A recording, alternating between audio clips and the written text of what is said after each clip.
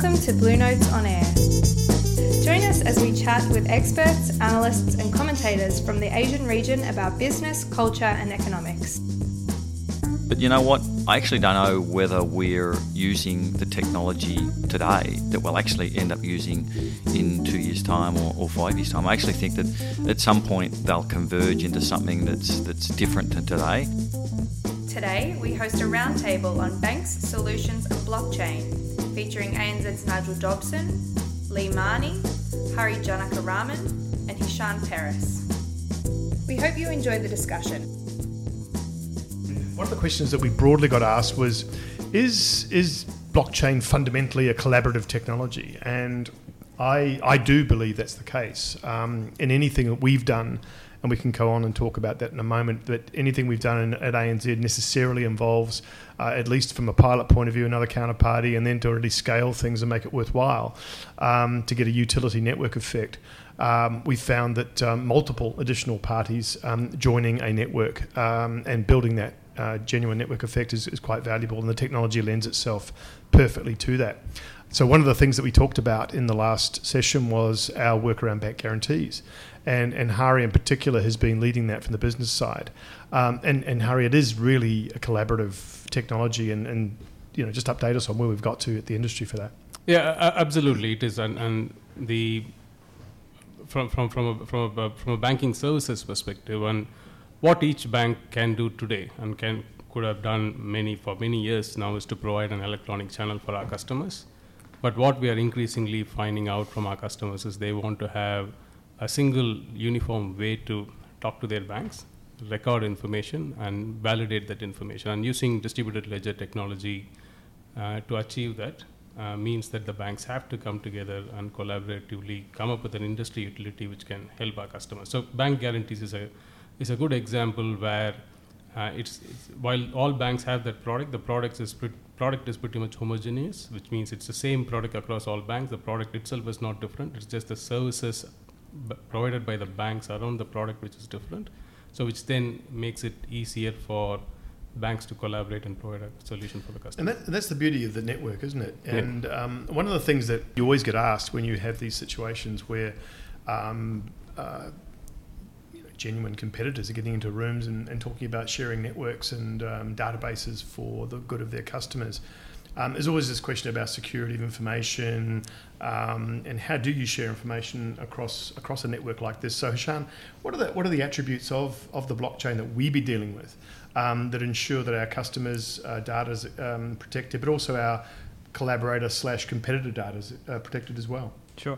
So I think one of the concepts of blockchain is the anonymity factor, that it is completely anonymous. And then a lot of people are asking, like, you know, what's what's preventing from, you know, this being actually a base for crimes to be committed. So, which is obviously fair questions. Like, if you're completely anonymous in the chain, so then what actually prevents you from doing something like that or whatnot? So the point is that even though it's anonymization is actually a base foundation of blockchain, the point is when you commit a transaction into the blockchain, you're very well identified by everyone.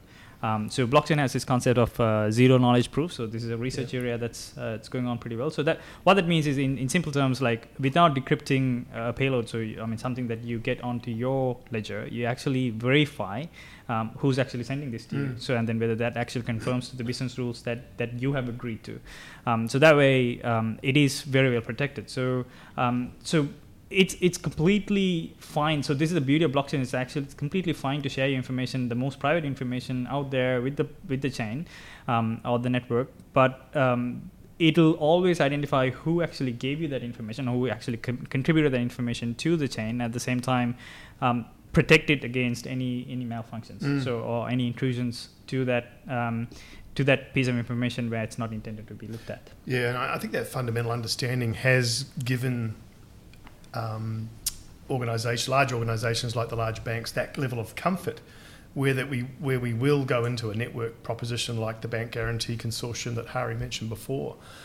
Lee, I was going to ask you, what do you think, how big can these networks get? Can they get industrial scale to solve customer problems, and what do you see happening? We've got 4 banks in the bank guarantee proposition. We think we'll grow that, but what do you think is an aspirational size of a network? Interesting question. I think, Nigel, the first thing I'd say is that in order for us to get a result on any of the POCs that we've done to this point, we've sort of had to start with a limited number of actors so that we could prove that underneath it all, the fundamental problem that we were trying to solve could be solved. Yeah. Once you've done that and you've worked through some of the initial, I suppose, teething problems of not only the problem that you're trying to solve, but how the actors interact with the network, there's no reason why it can't continue to scale to a significant number of actors. In the case of our proof of concept around reconciliation of Nostro-Vostro accounts, initially we partnered with another bank in the United States, but once we proved that out, effectively the technology could be used to solve the problem for every bank. In fact, we donated our IP and code base and so on and so forth to Swift for them to leverage out to a number of parties that they deal with across the globe. It's over 30, wasn't it? Around about that, yeah. But there's no reason why it couldn't have been everyone. Yeah, that's right. In fact, on the performance guarantees one, similarly, it could be every participating bank that issues a performance guarantee in Australia. And similarly, we've seen, when you actually leverage the technology down into other areas, you've got a significant number of actors, effectively unlimited in the case of technology such as Bitcoin. Yeah. So I think the scalability of the technology has been proven.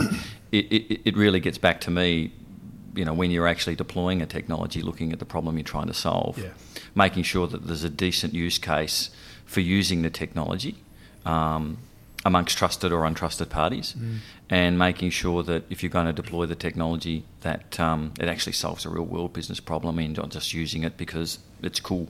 So I think that's been really, really interesting input. And to bring back the case of bank guarantees, I mean, what we had in the past was this archaic paper-based process where banks were issuing on behalf of the applicant a guarantee to the beneficiary, the landlord, and that piece of paper would literally traverse from the bank branch to the landlord's office, and it would be kept in a filing cabinet.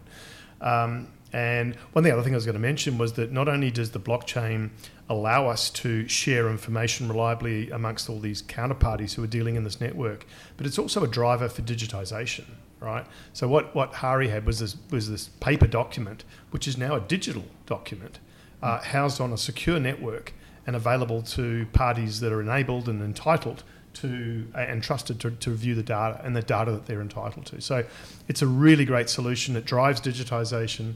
It allows the sharing of information very reliably, securely, and we get very happy customers and very happy bankers. So it's a pretty good outcome in that regard. The other thing that I remain fascinated by in terms of process digitisation is trade finance. Hari, I know this is an area of your specific expertise, and you spend a lot of time here looking at paper documents, and even today trade is quite largely paper-based, and there's been a lot of thinking around how we might digitise and leverage distributed ledger technology to improve that process. And could you just give us some examples of where ANZ's playing at the moment in that space? Yeah, sure. And just to further your point with an example, so international trade has pretty much remained unchanged for centuries, right? And we still rely on movement of paper from typically from the seller to the buyer, which then enables the buyer to take possession of the goods and therefore pay. And this process involves multiple intermediaries from the bank of the seller to the bank of the buyer. Then you have shipping companies, insurance companies, inspection companies, customs authorities, etc. And it's always been a difficult exercise to digitize the entire flow because the technologies don't necessarily converge, and the cost of getting everyone on the same page from a digital documentation has always been difficult. And what is happening in the industry for the last 12 to 18 months is you're seeing a lot of financial service providers, especially big banks, international banks and regional banks coming together, forming utility networks. The primary purpose of these networks is using distributed ledger technology to share information. And like Hesham pointed out, this is about sharing, validating that information, which was previously unable to be validated. So what it means for our customers today, for example, a customer who's shipping a cotton from Australia to China, for example, has to necessarily go and present a proof to their bank, which is in form of a piece of paper to say, here is the proof that I have made the shipment, and the bank may agree to finance based on that proof. But from the exporter's perspective here, they start incurring cost as soon as they get a purchase order from their buyer in China. And today, banks don't have a mechanism to validate there is a real purchase order. Using distributed ledger technology, what we can achieve is we can digitize that flow of purchase order to an acceptance of an order, which then enables financial companies like banks to get in early and say, okay, now we know that there's a real transaction happening, and that gives us the comfort to finance earlier. And these are achieved by intrabank networks. And this is also something which has been picked up by some regulators across the Asia Pacific region, the Singapore regulator and the Hong Kong regulator being an example, where they are enabling banks in their countries and eventually across those countries to set up networks where this information can be shared. And ANZ is part of few of these initiatives. We are part of the initiative with the Singapore Monetary Authority and the Hong Kong Monetary Authority. Eventually, another initiative to join these two networks, so which creates a digital highway, if you want to call it, between Australia and Asia Pacific region, which is going to help our customers a great deal. And we are also working with other international banks to establish a network which can potentially cover about up to 120 countries where we share international trade data, which is going to help financing of our customers' transactions. I mean, I think it's amazing that you're getting this endorsement from highly respected regulators, the MAS, HKMA. I've been really encouraged to see they've got their head around the problem, as you've just described it very well, and now they're endorsing and supporting the development of these networks. Hishan, I was going to ask you. You get your head under the hood here in the code base, and you get into the technology. Sure. From where you sit, is there any leading technology, or are they all got different kinds of attributes amongst the top 3 or 4? Can you just give us a rundown of what you're thinking? Yeah, look, I think ever since Bitcoin was released, the whole idea of blockchain came into picture, and then a lot of companies, a lot of tech companies, non-tech companies, they actually went on a race to figure out what's the best blockchain implementation. So the good thing is almost all of these things are open source, and then there are a lot of people actually contributing to it. So you can't really attribute the success of a single blockchain implementation to a single entity, but it's actually collectively owned, which is the best part. Personally, I feel like Hyperledger is ahead of the game right now. That's a personal opinion. So some people might say that something like Coda is ahead of the game. There are a lot of companies, a lot of banks, a lot of non-financial companies who are actually using other blockchain implementations. But all these. The good thing is all of these implementations, they're actually trying their best to become enterprise ready. That's the good thing. So earlier, when we started our journey as ANZ, almost all of these were as proof of concept, even at the point of the blockchain fabric implementation. So the whole base implementation of it was a proof of concept for these contributors. But now they have actually turned around and said, all right, this is a technology that we can actually go to market with, and then kind of turned around and said, all right, let's do this in an enterprise scenario. So from a proof of concept to enterprise, there's a few things that we need to consider, like you need to have higher security concerns, you need to have performance, your scalability comes into picture. All these things matter when you go into a enterprise grade implementation. So I think, as I said, Hyperledger is somewhat out there. I believe Coda, Ripple, they're pretty close in terms of what they do. Yeah. And there are non-blockchain distributed ledger implementations that are coming into the picture as well. I think they're still at research stage, but I think that's very, very, very good to the whole blockchain idea as a whole. I think Hashgraph is one of those things that's out there in the market right now. A lot of people are talking about it. Yes. So where that's going and how that's going to work out. I think they have solved one problem that every other blockchain implementation is lagging behind, which is scalability, Right. and Yes. the fact that how far can you scale up and how far can you take So transactions. what do we measure scalability? And so just give our listeners So I the believe scale. I believe the point is this, right? So at the end of the day, if you're thinking of mainstream adoption of blockchain technology, so that means like everything that you do ever with cash or currency per se is backed by cryptocurrency. When I say cryptocurrency, I need to be clear. I don't mean Bitcoin, but it could be something else, which is like Australian dollar, which is backed up by some kind of cryptocurrency implementation, which is pretty good, right? So when you do something like that, so if you think in that scale, you can't go at a transactions per second around 100 or 200. Yeah. You're thinking 100,000s or 200,000s per second. per second. Yeah. So I mean, if you think every single transaction that every single Australian would do ever is backed up by some kind of blockchain implementation, then you need to get that kind of a level of maturity in your implementation. So I believe so far the only thing that has proved to be somewhere near there is Hashgraph. When compared to other blockchains, because blockchains are inherently supposed to slow down just to make sure that there is no leader that is taking advantage of hacking. So this is again a research area that's going on. So if you know about blockchain, this is something that's been out there for a while now. So that lead appointment is a very important thing. Where Hashgraph, you don't really care about it. You reach consensus within a node, which is very, very good. So I think we need to explore in that area. So areas where scalability is at the heart of the technology is where I believe blockchain is headed. Especially when you look at the trade supply chain that Harry was talking about earlier. I mean, there's a phenomenal amount of transactions that would have to get processed in that holy grail for this technology to succeed. If you look at Bitcoin at the moment, Bitcoin's only processing about 150,000 transactions a day. That's right.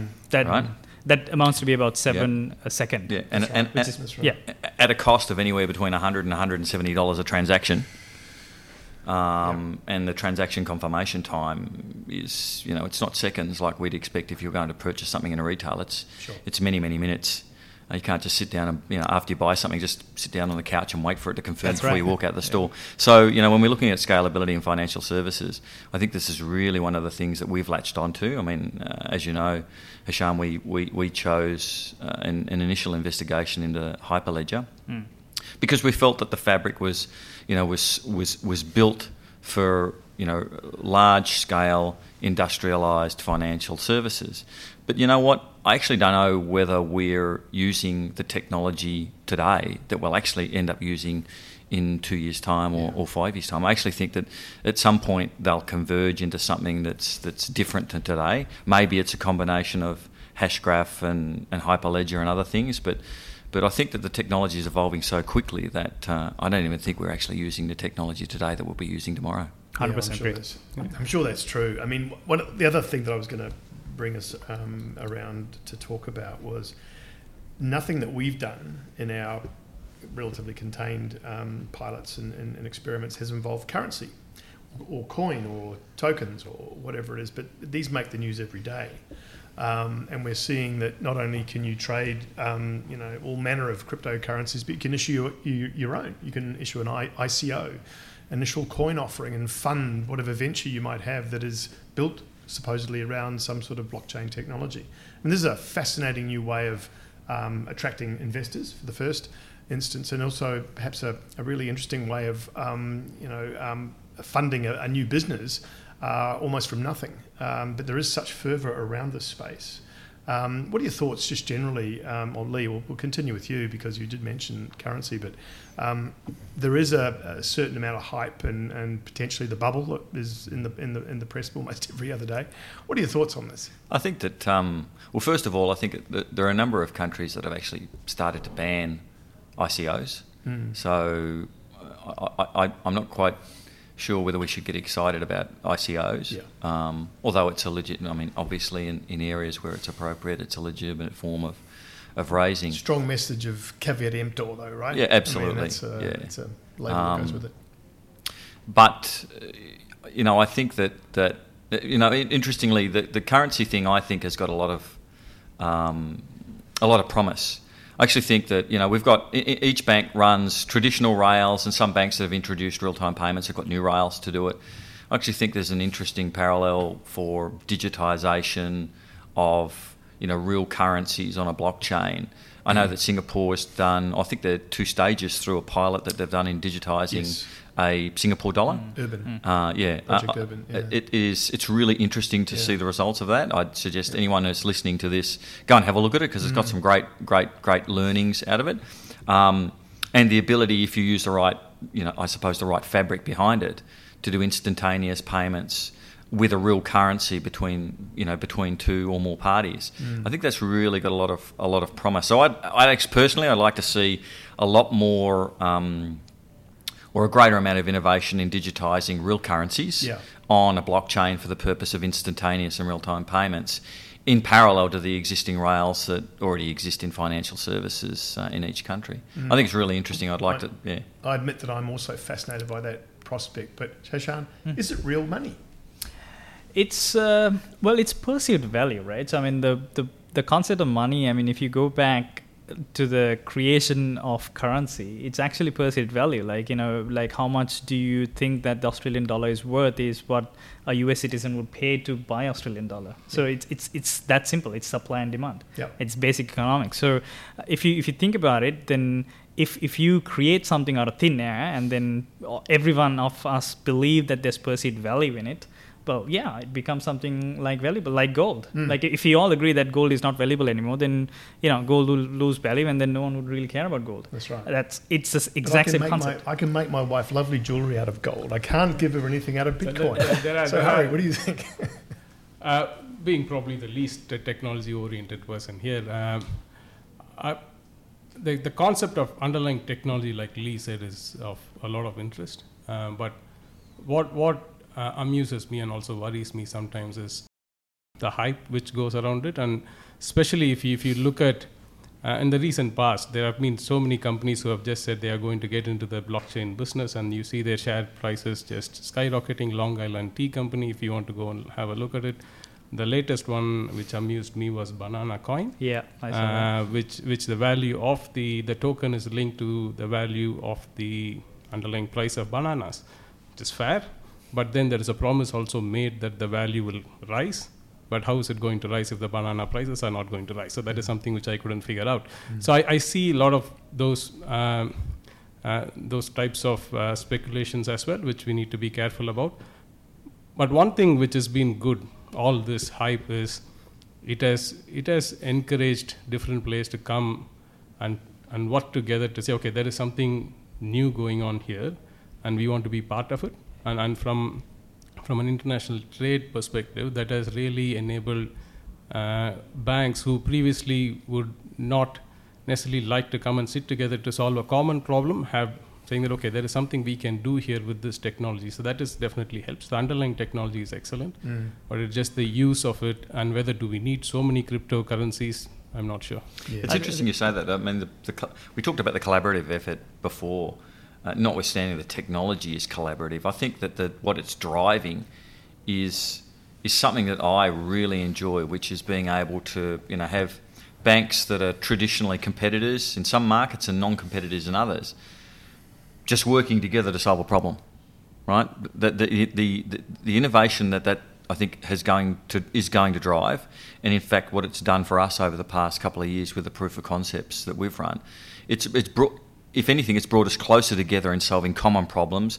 For us, mainly around efficiency, but doesn't dismiss the currency problem we talked about earlier. I really like that.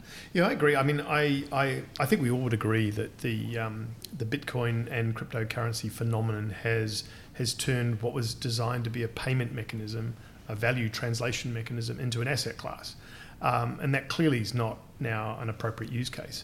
And then you go to the point you made before, Lee, which was about how much does it cost and how long does it take to use Bitcoin as a transfer mechanism. It's just wildly uneconomic now. Yep. So what fascinates me is, for our customers, What do they want to hear? They want to hear faster, cheaper, particularly international payments.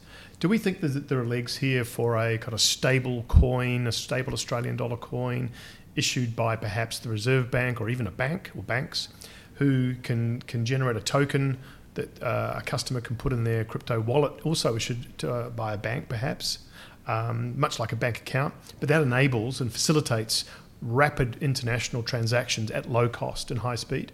Is that viable in your view, Hashan? Yeah, totally. I think going back to what Harry said and what Lee said, I think other than the scalability part of the technology, like if you leave that aside, if you're going mainstream, the part where Bitcoin or cryptocurrency would actually differ from some cash that you see out there is there is government behind it. There's a Reserve Bank behind it who has vouched for the fact that I'm actually responsible for this currency. So there's wide acceptance on it. So when in cryptocurrency there's no regulation on it, so yes. That's the reason why it's probably not mainstream adopted, and that's why like banks as banks we wouldn't really trust it because that it's not regulated. So sure. But in the future, I totally see a opportunity for banks and the rest of the world as a whole, the economy as a whole, that can go into that kind of a market where you actually, if a government is issuing cryptocurrency and saying, all right, citizens of my country, they use cryptocurrency, and then this is how we're going to work, and the rest of the world falls in line for that. Yep. Obviously, not everyone needs to be in the same cryptocurrency. As far as we understand, it's all digitized. Then the moment you do that, then your international trade, all the settlements, all the proposition of value between one currency to another becomes split seconds. Absolutely. So Hari, just thinking that through, right, from a customer lens, if you add in the ability of the distributed ledger technology to efficiently share information and value, as Hashan just explained, that transforms trade finance and international commerce, doesn't it? Absolutely. So that provides an ability for either the buyer or seller to immediately monetize their goods, their commodity, or their service. It depends on what they're doing. There's still one aspect which is not necessarily solved through digitization, is you still live in a physical world, and when we talk about international trade, you still need to physically move goods or services. So that still is going to remain. But the ability to monetize immediately, just to extend what was previously said. So if you have an international coin backed by a bank or a regulated institution, and you can add value to saying that if the buyer has accepted the goods which are being sold by the seller, and that is recorded in a central distributed ledger, then you can add a value to that immediately, and buyer can take that value out. Yeah. I think the minute a government makes a statement, says, I stand behind this digital currency, and you can also exchange data on this platform, I think then that's going to be the litmus test and I suppose initial driver behind wider and more mainstream adoption. Yeah, I agree. I think that lets us as bankers reimagine the whole world of international trade, commerce and clearing and settlement. As you say, particularly with the endorsement of the regulated bodies or regulating bodies.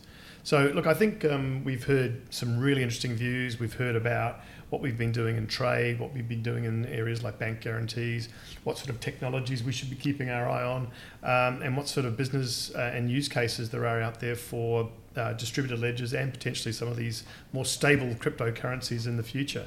And I really look forward to speaking to you in the future about this again. Thank you very much. Thank you. Thank you. Thanks, guys. Thank you for listening to Bluenotes on Air. Bluenotes on Air was produced by the Bluenotes editorial team with music by Kevin MacLeod.